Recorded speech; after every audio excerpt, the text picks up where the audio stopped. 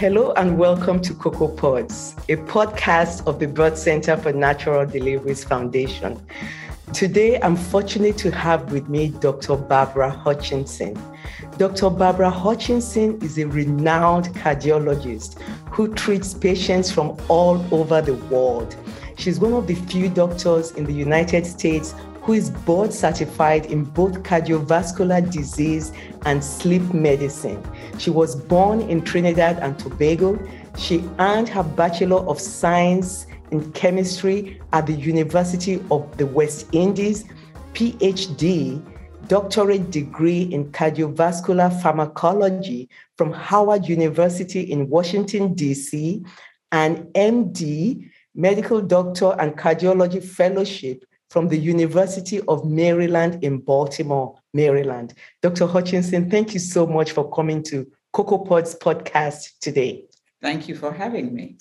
Now, you have an active social media presence and you talk about a lot of things. So just in general, one of the things you talked about was the benefit of a heart-healthy diet. And women from all over the world, pregnant women, can benefit from a heart-healthy diet.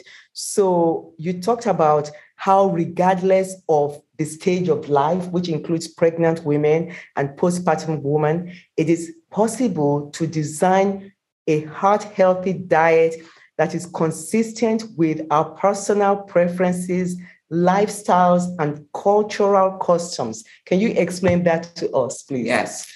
That's a great question because often when we talk about diet, people always associate it with something negative, something that I have to deprive myself of. And all I'm saying is, as we eat, we do not have to deprive ourselves of the things that we enjoy. It's just about making healthy choices. So it's not low carb, it's good carb, it's good fat. It's good protein if you have protein. So eating can be enjoyable. And when you go to the grocery store, as we make our shopping list, very, very important to eat clean and make healthy choices from the things we enjoy eating. And your area of specialization is sleep medicine. And again, regardless of our stage of life, we're either sleeping too much or not sleeping enough. There are things that come with, there are medical conditions that can come with sleeping. How much sleep do we really need each night, for just to be healthy in our lives? Great question. I hear that all the time because I hear people saying, I don't need much sleep. I can operate on 2 or 3 hours of sleep. You may be able to just sleep 2-3 hours, but that does not mean that is the optimum amount of sleep, one, and that is the best type of sleep for you. For all of us, we need to get a good 7 to 9 hours of sleep. And a lot of things happen when we go to sleep. I like to think of sleep as us simmering down after a busy day so that we are recharging for the next day. And so as we sleep, several things happen. Our blood pressure gets lower, our heart rate gets lower, all the enzymes in our body that causes activation, they decrease. And so length of sleep is important. And there's actually studies that's now showing or linking our length of sleep to plaque buildup. And of course, if you know there's plaque buildup in the artery, that can lead to heart attack, that can lead to stroke. So there's a link not only with the length of time that we sleep, but other chronic diseases. For example, if you sleep too little, you're putting yourself at risk of having a stroke. If you sleep too much, you're also putting yourself at risk of having a stroke. So there's that sweet spot where we need to have enough sleep. We're not like babies sleeping 12 hours because that is too much, but we need to have that adequate amount of sleep. You said that it might be important to invest in a sleep tracker. I mean, I've read that. What is a sleep tracker? What does it cost? Why should we invest in a sleep tracker? Well, the tracker may be helpful for those people that actually thinking they're not sleeping enough or sleeping too much. Now we have a lot of wearables, not just for the heart, but there are wearables now that has what I call an accelerometer in it, can tell whether you're standing, whether you're lying. And those accelerometers are used to determine when you go to sleep. Although the assumption sometimes is if you lying flat, you're sleeping. And you and I know that you could lie in bed and do tossing and turning and not sleeping.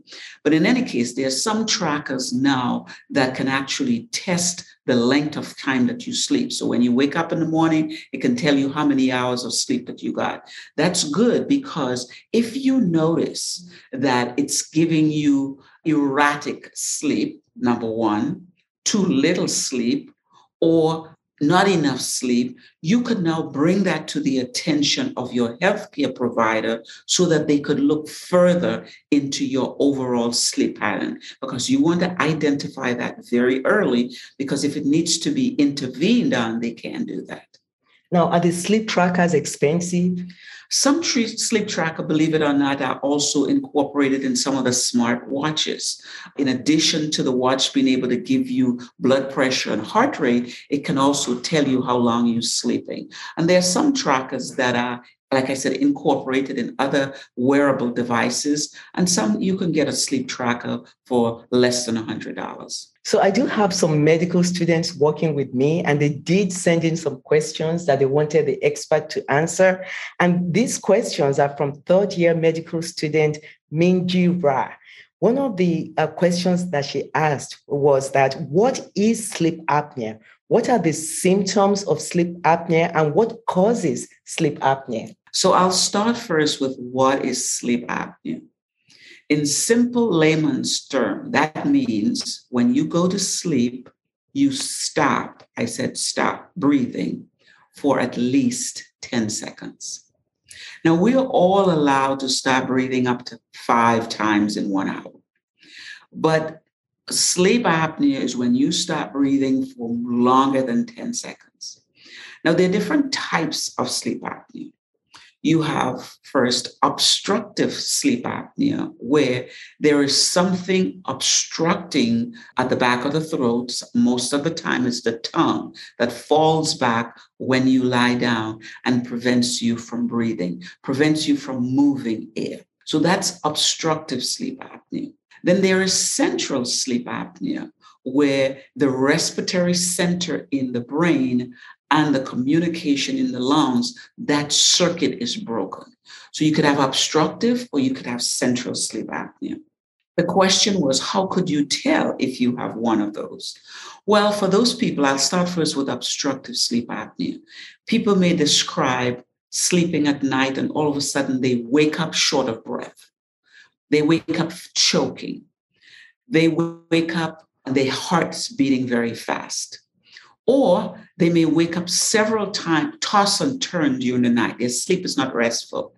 They may say in the morning when they wake up after sleeping 8 hours that they're still tired. During the day, between 12 and 5 o'clock in the afternoon, they can't stay awake. So they often what happens at night is reflected in our bodies during the day. So during the day, they may describe palpitations, their heart skipping a beat, very tired.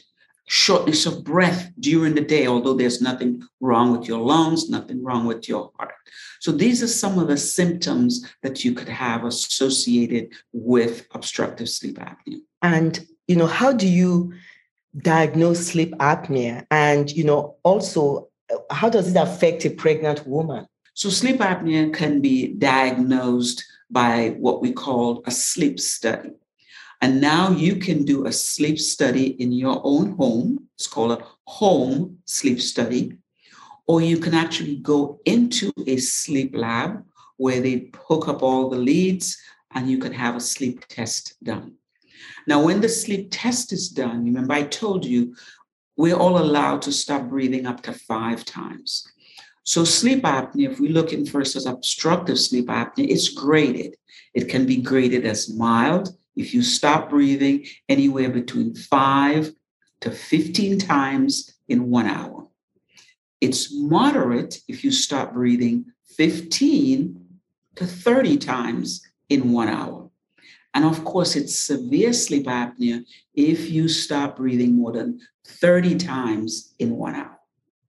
Now, you said this is how we can diagnose it, either at home or in a sleep lab. And often what I found is that there's greater compliance when people sleep at home in their own environment. Sometimes we get better results.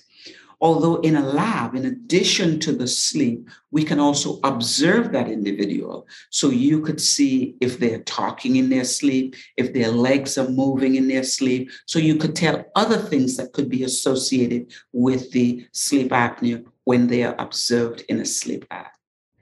Now, do you see any differences in pregnant women compared to non-pregnant women with the sleep apnea? Well, during pregnancy, you could have exacerbation of sleep apnea. So people may have had mild sleep apnea, and now during pregnancy, especially in the second and third trimester, when that fetus is now pushing against the lungs, it can become even more, it can go from mild to moderate or even severe. And once you've made the diagnosis from these sleep studies, what do you do to anybody? And then do you make modifications for a pregnant woman in the treatment of sleep apnea? Sure. So there's several ways of treating sleep apnea. Remember, I said it's obstructive sleep apnea. So one way is that you can have a device that you could put into your mouth while you're sleeping to pull the jaw forward or to change the area in the back of your throat. So that's one. And usually a dentist can build that. It's called a dental appliance or an appliance that modifies your jaw. It pulls your jaw forward, it opens the back so air can flow through. So that's one way. The second way is what we call a CPAP, where you use pressure to keep the back of the airway open. And that pressure could be a fixed pressure, or it could be automatic pressure, where you have a range and you select the best range that's good for you. So those are two other methods. The third way, and this is a little more invasive, is surgical, where they could go into the back of your throat and all the structures that are obstructing back there, the surgeon can use his scalpel to decrease those structures or cut away some of it. And as it sounds, that's a little more invasive. And then there's a fourth method now that you can use to treat obstructive sleep apnea.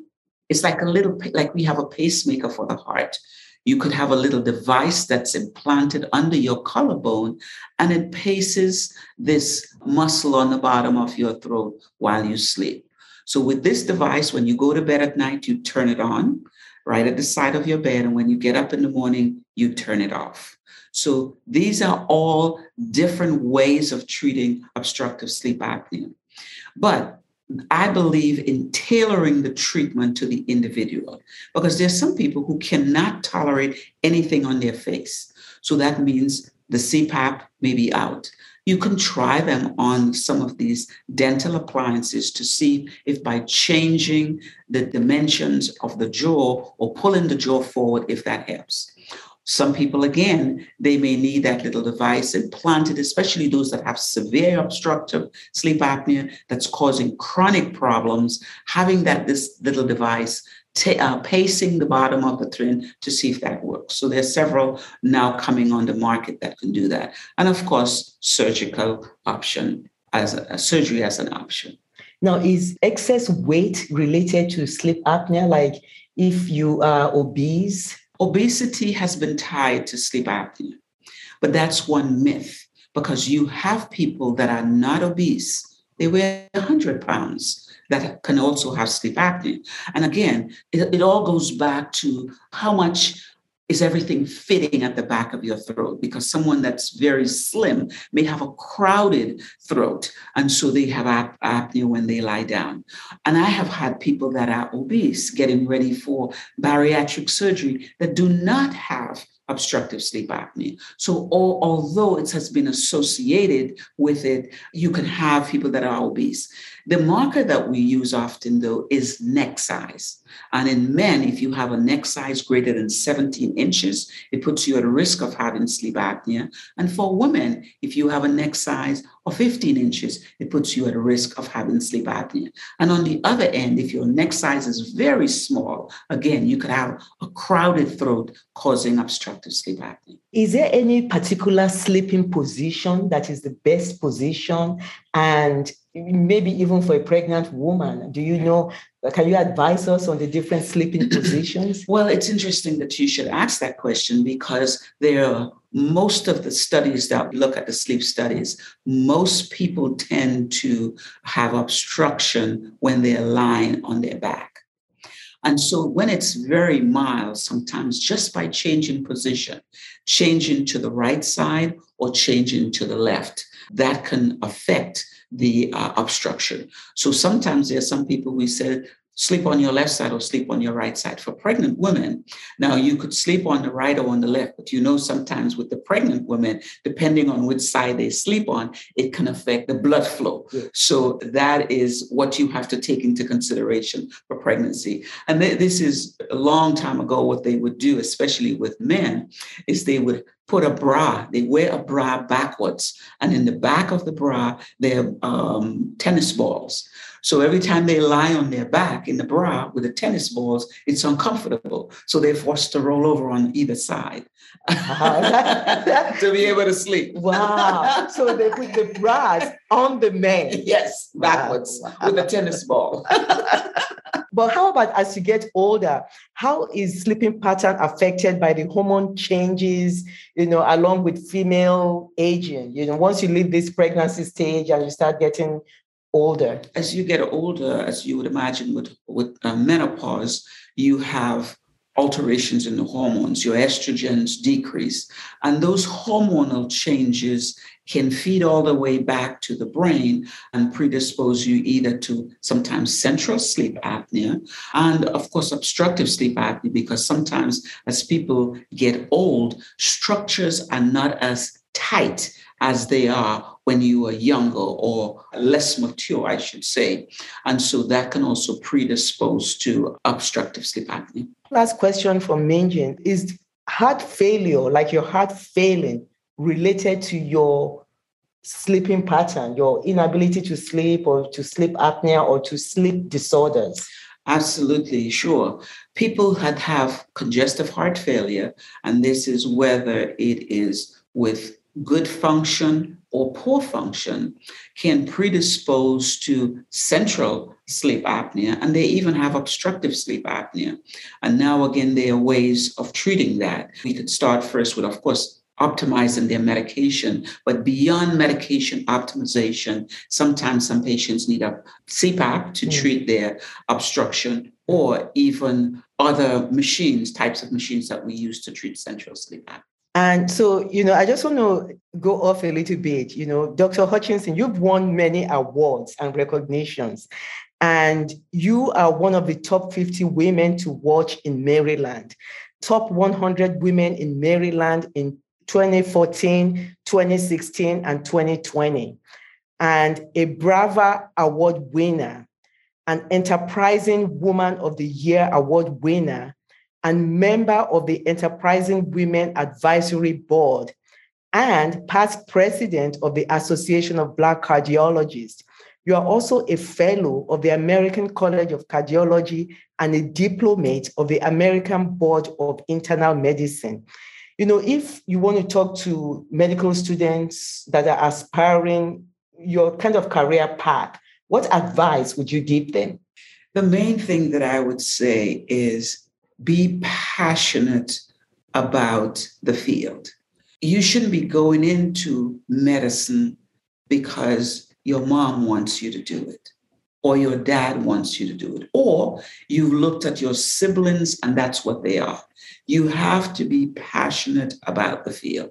And that's the one thing that I would say. I get up every single day enjoying what I do, looking forward to going to work, looking forward to meeting a new set of patients each day. I'm just passionate about the overall cardiovascular field, whether it's looking at risk factors, whether it's prevention, whether it's treating people who've had a heart attack, people with arrhythmias. I just enjoy the field. Well, and was it a long time, the training? What would you say from a timeline point of view? Well, I think knowing why I went into it would be helpful. The reason I went into cardiovascular disease management overall, because as you've heard before, I actually started by being a pharmacologist, a cardiovascular pharmacologist, that is studying the drugs first before I even met the patients. So you were a specialist. You studied the drugs used to treat cardiovascular diseases, the medications. Yes. And it goes back to childhood, where I grew up in the Caribbean. Both my parents lived in the same village. And as I looked at my father's side of the family, everyone had heart disease. And my mother's side of the family, they were all healthy. And as a child, I said, they're eating the same thing, I thought. They're living in the same community. Why that big dichotomy in terms of heart disease? And that's where my curiosity began. I said, I'm going to go into this field so that one day I'll be able to figure out why there was that dichotomy in my parents growing up.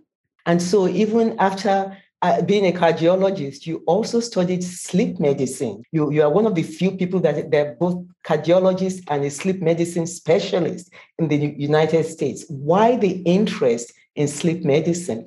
This is in the last 7 to 10 years or so. And I realized it goes back to, again, my passion of cardiovascular disease, because I got several referrals of patients literally falling asleep 2 p.m. in the afternoon, going from work, and their physicians thought it was because of some kind of arrhythmia they were having. So they sent all these patients to me. And as I looked at it, I said, this is a young 20-something-year-old. They would be falling asleep at the traffic light on the way home. I don't think this is an arrhythmia. And talking more about them, I started asking them about sleep. And soon I found out most of these patients that they thought were arrhythmia, they were actually having sleep problems that resulted in them passing out. So the arrhythmia, the abnormal heart rhythm, was not the problem. It was the originator of the problem was inadequate sleep, and they had sleep apnea. So that's where my curiosity began. And so I started studying sleep and looking at the interaction between sleep and all the cardiovascular risk factors. Because if you look at it, if you have obstructive sleep apnea that is untreated, these are the things that it can cause. 1, elevated blood pressure, or I should say resistant blood pressure, elevated blood sugar level, elevated cholesterol level. The blood can be thickened, predisposing you to a stroke or a heart attack. You can have palpitations or irregular rhythms in the heart. And worst case scenario, you can die suddenly in your sleep. And as you look at all those things that I just called out there, so many of those are related to the heart. And so that's what made me interested in sleep, because in other words, if you don't get good sleep, it can affect your heart. Wow. So all those things you mentioned can be linked to not getting good sleep. Absolutely. And please, could you just go over that again? Because I don't think that is common knowledge. If you do not get optimum sleep, or you have obstructive sleep apnea specifically, that is untreated, it can cause the following: resistant high blood pressure. You on 4 or 5 medications, your blood pressure is still not controlled.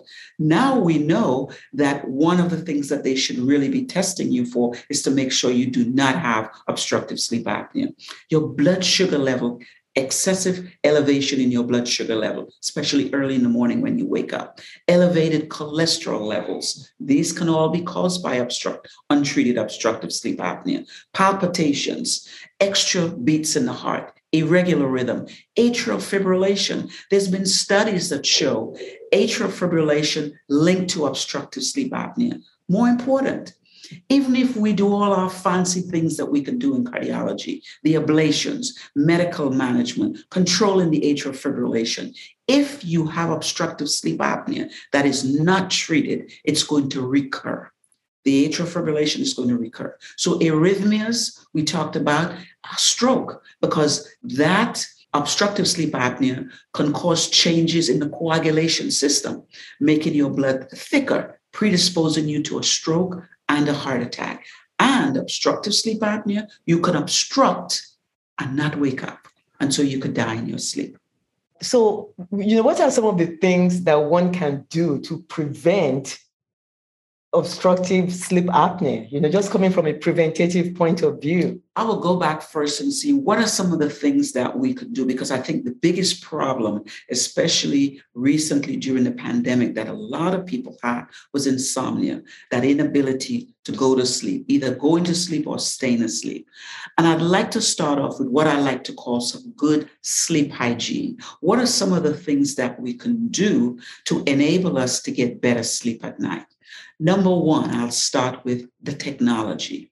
We all have a computer, a laptop, a cell phone, and we tend to bring all of that into the bedroom with all the lights blaring. We need to leave and turn off all those devices when it's bedtime.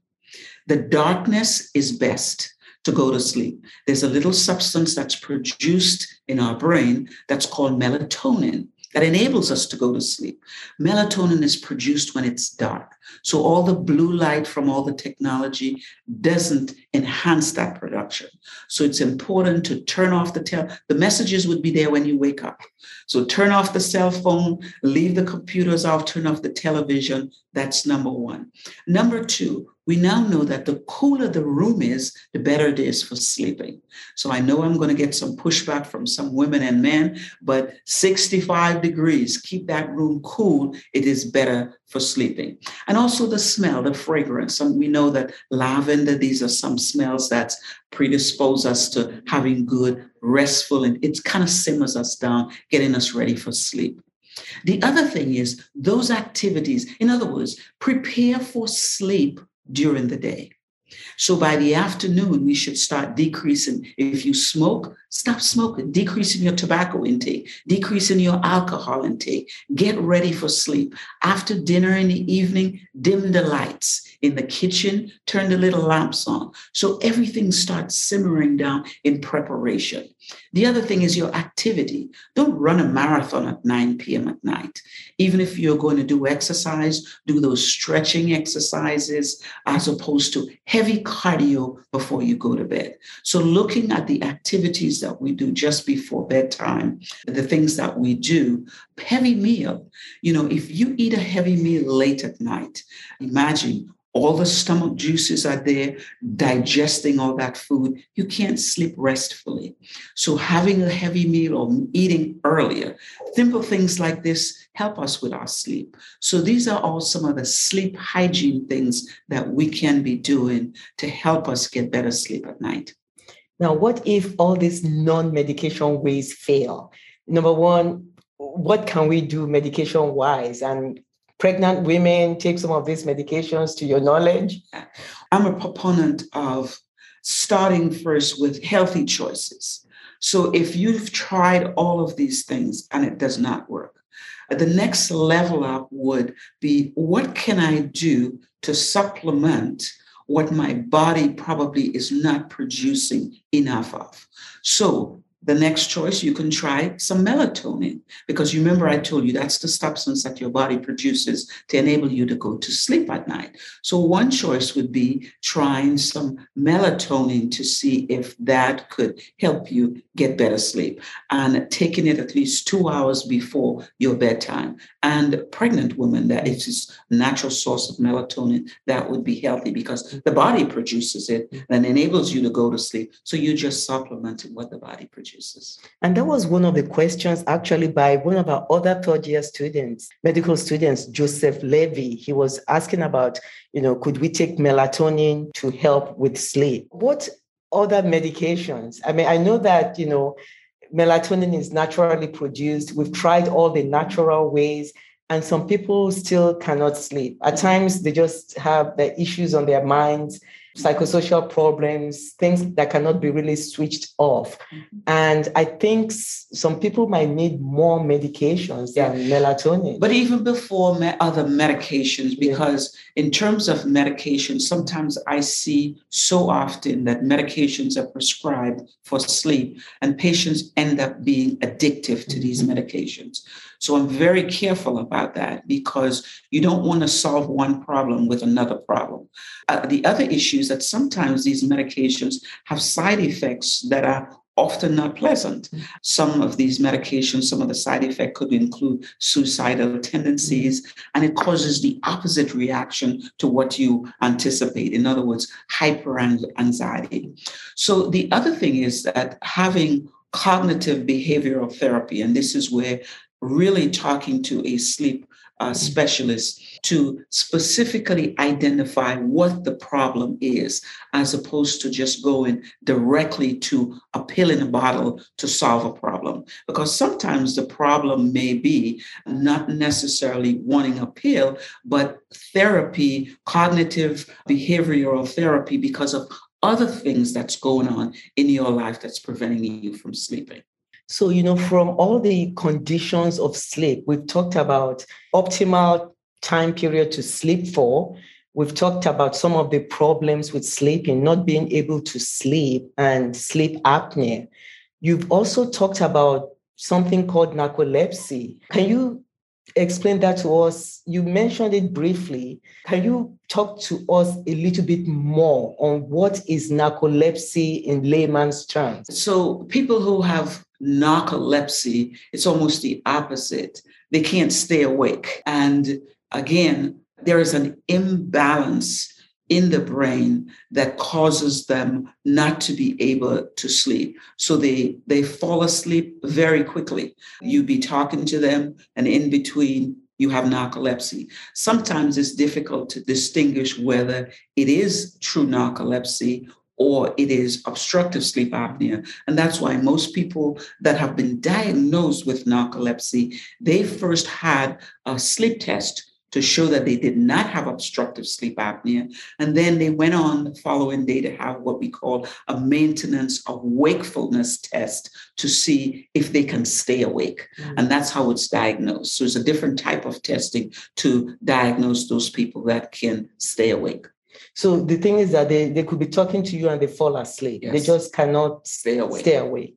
And once you make that diagnosis, how do you treat that? Now, those people that have narcolepsy, they are often treated with drugs that stimulate them because you want to stimulate them to keep them awake. So in that case, people who have been diagnosed with narcolepsy are given drugs that can keep them awake, that changes the balance of the hormones in the brain. And, one of the other questions from our medical student, Joseph Levy, is that he asked about, medications for sleep like Xanax for anxiety and Ambien to help sleep. Could you make comments on those and maybe relate them to, young women in childbearing age or pregnancy? Yes. Like I said earlier, I know this is prescribed widely.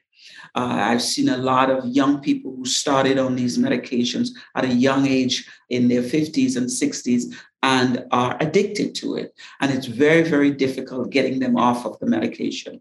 My recommendation would be that people who truly have a sleep problem should be seen by sleep specialists that can identify the true cause of the problem. Is it insomnia that they have? Is it some other type of parasomnias that they have that's causing the sleep problem? Is it narcolepsy? Is it any of the apneas, obstructive sleep apnea, central sleep apnea? Because the whole field of sleep, there are so many different types of sleep problems. And it's not one size fit all. That you wouldn't prescribe Xanax for everyone. So I'm leery about saying Ambien is good for everyone that has a sleep problem without knowing specifically what the sleep problem is. Because once you start down that road, sometimes it's very difficult to get off that highway. What is the most common sleep problem that you see in your practice? I think the most common sleep problem in America, if we would look at the data, is probably insomnia, inability to either fall asleep or stay asleep. And so you have a social media presence in which you talk about hard facts, hashtag hard facts.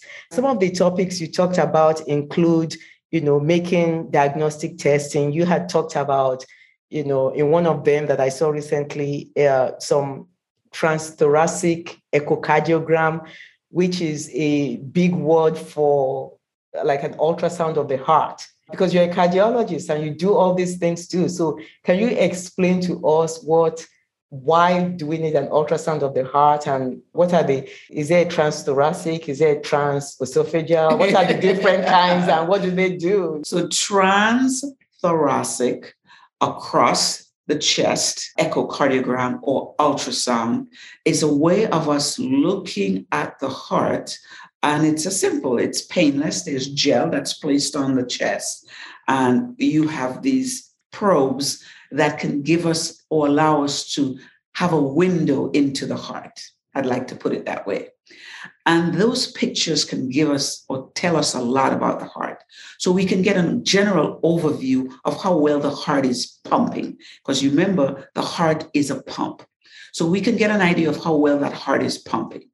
We can also get an idea, or we can see all the chambers in the heart, the 4 chambers of the heart. Are they the right size? Are they larger than what they should be? So this is the second information we can get from the ultrasound. The other thing that we could get from the ultrasound, we also see all the 4 valves in the heart. Is there a problem with the valve opening? Or is there a problem with the valve closing? Because sometimes the valves don't always close tightly. There may be a space. And if there's a space, you could have blood flowing backwards or regurgitating. So these are some of the things that we could get from an ultrasound, a transthoracic ultrasound. We can also make measurements of the thickness of the heart. So people who have high blood pressure or people who have other congenital problems, we can see and look at the thickness of the heart. So that is transthoracic. There are some structures that we don't often see very well when we do transthoracic.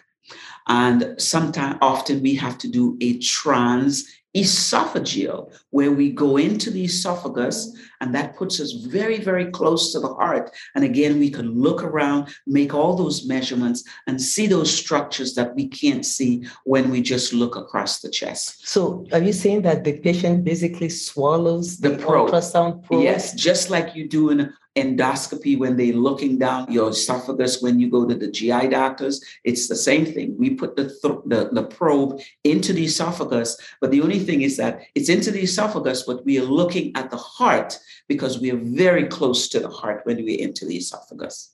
So it's, again, an ultrasound that gives us a close-up look. And sometimes, especially people that have atrial fibrillation, there are little crevices that clots could hide. And so we could see these better through a transesophageal, the left atrial appendage. You may hear about that. That's a little appendage that's hanging off one of the chambers of the heart where clots can hide. And so we want to be sure that there are no clots there when we're trying to cardiovert someone. Because the clots, when you do a cardioversion, like a shock, it could go to the brain. It can go to the brain and cause a stroke. So that's why we want to make sure that there are no hidden clots, not just in the heart that we could see, but in all those little crevices such that you can safely apply electricity across the chest to cardiovert that individual from atrial fibrillation. And also, one of your heart facts, you talked about how you can absolutely adapt a heart-healthy diet to different lifestyles, including one that incorporates eating out at restaurants. You said it might take a little planning. However, after the first few times, it can become routine. Can you talk to us some about being able to eat healthily, eating out? Sure. And it goes back to a simple word. Again, eating does not have to be painful. You should enjoy eating.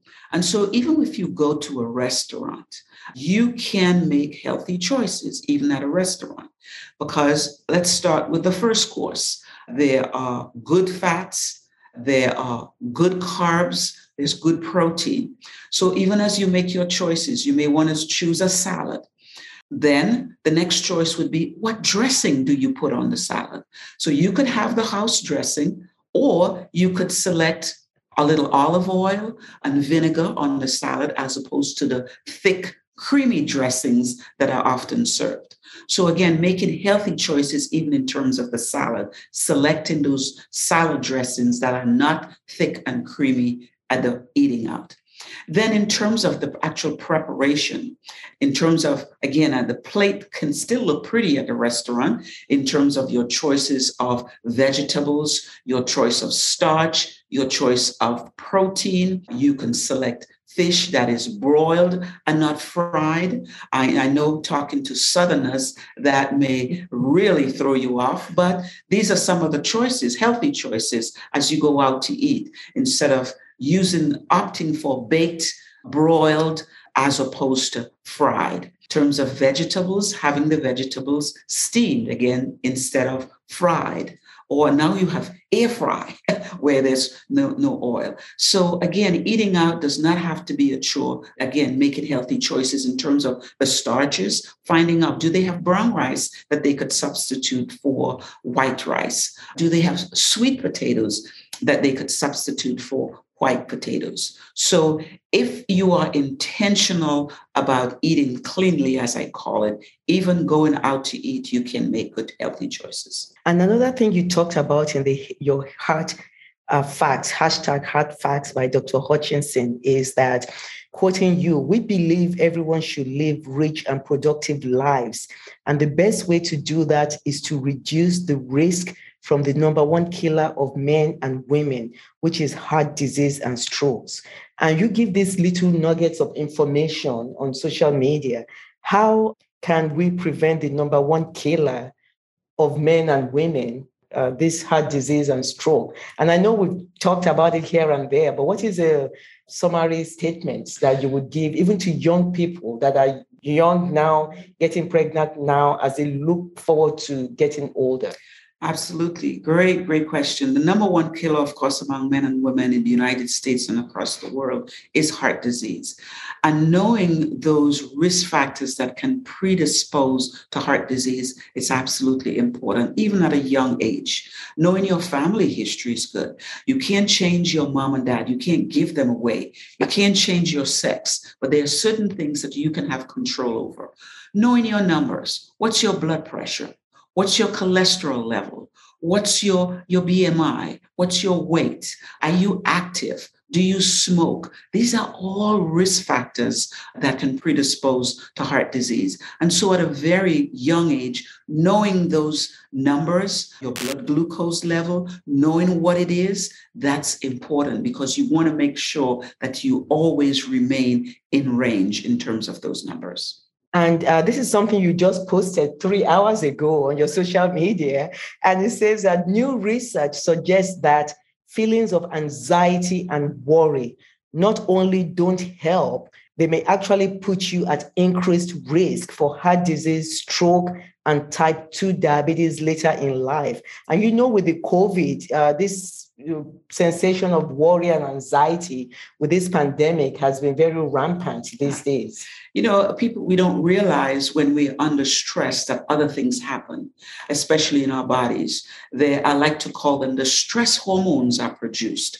And these hormones at the cellular level can affect our blood vessels and cause, I like to call it sticky stuff in the blood vessels. And those sticky stuff in the blood vessels can give rise to a stroke and a heart attack. So being calm is so important because when you are under stress, it can predispose to high blood pressure. And as we talked about earlier, having high blood pressure for a long period of time can cause congestive heart failure, can cause your heart pump to fail, and can cause high blood sugar. So stress is not benign. Stress can cause physical damage to our bodies. So it's very, very important that we try to, as much as we can, to remove ourselves from stressful situations, those that we have control over. I know there are some situations where you don't have control over, and then you have to learn to control that environment. And this is where sometimes talking to someone can help, because I know sometimes we hear that word psychologist and it's a bad word, but sometimes just being able to talk to someone and vent and share some of what's going on inside, because it can avoid us having external problems. manifested on our bodies. Dr. Hutchinson, just as we close, I'm one of the direct beneficiary of you as a mentor. I'm one of your mentees, and I'm very grateful to you for just the way you encourage professionals and women in general. I'm so grateful to you for that. If you were to give like a parting advice to people out there, to women, to minority women, as regards sleep and problems with sleep, because that is your one area of specialization, I want you to give a summary comment on that, number one. And also for young professionals, there are lots of young professionals that are aspiring just to be cardiologists, to be women's health specialists. If you were to give summary recommendations, both on young professionals aspiring to be cardiologists or professionals like yourself, and also for sleep, what recommendations or summary would you give us? So the first thing I'd like to say is sleep is the sleeper in heart disease. And what do I mean by that? Sleep is that risk factor that we're not thinking about that can cause significant or could be contributing to some of the cardiovascular problems that we see. So it's important to get adequate sleep, because adequate sleep refreshes you, you can think well, and it also enables you to maintain some of the things we talked about: good blood pressure, good blood glucose level, your cholesterol, all those things. So sleep is important. Just think of it. If you do not get good sleep, it can affect your heart. So just thinking about that would make you more intentional about developing good sleep hygiene, such that every night you go to bed, you'll be intentional about getting good sleep. The second question you asked about young professionals. One thing I would advise young professionals, if you are passionate about the whole cardiovascular field or whatever you want to go into, along the way, there are going to be a lot of naysayers. There are going to be a lot of people who don't have that confidence in you. But if you are passionate about what you want to be, you keep forging ahead. Get rid of the naysayers, and you find those people that can encourage you along the way. And don't give up, because sometimes, especially as a female in this field over the last 20 years, it's a field that's dominated mainly by men. And the people that would help you may not be the men in the field. There may be women in other businesses that could identify with what you're doing that would encourage you along the way. And that's why I say, find those people that encourage you and keep forging ahead. Dr. Barbara Hutchinson, all the way from Maryland, I just want to thank you so much for being a guest on Cocoa Pods podcast. This is where we educate women, especially minority women, mothers, and just the public on things that we can do for a healthy lifestyle. So thank you so much for being our guest on this podcast. Thank you for having me.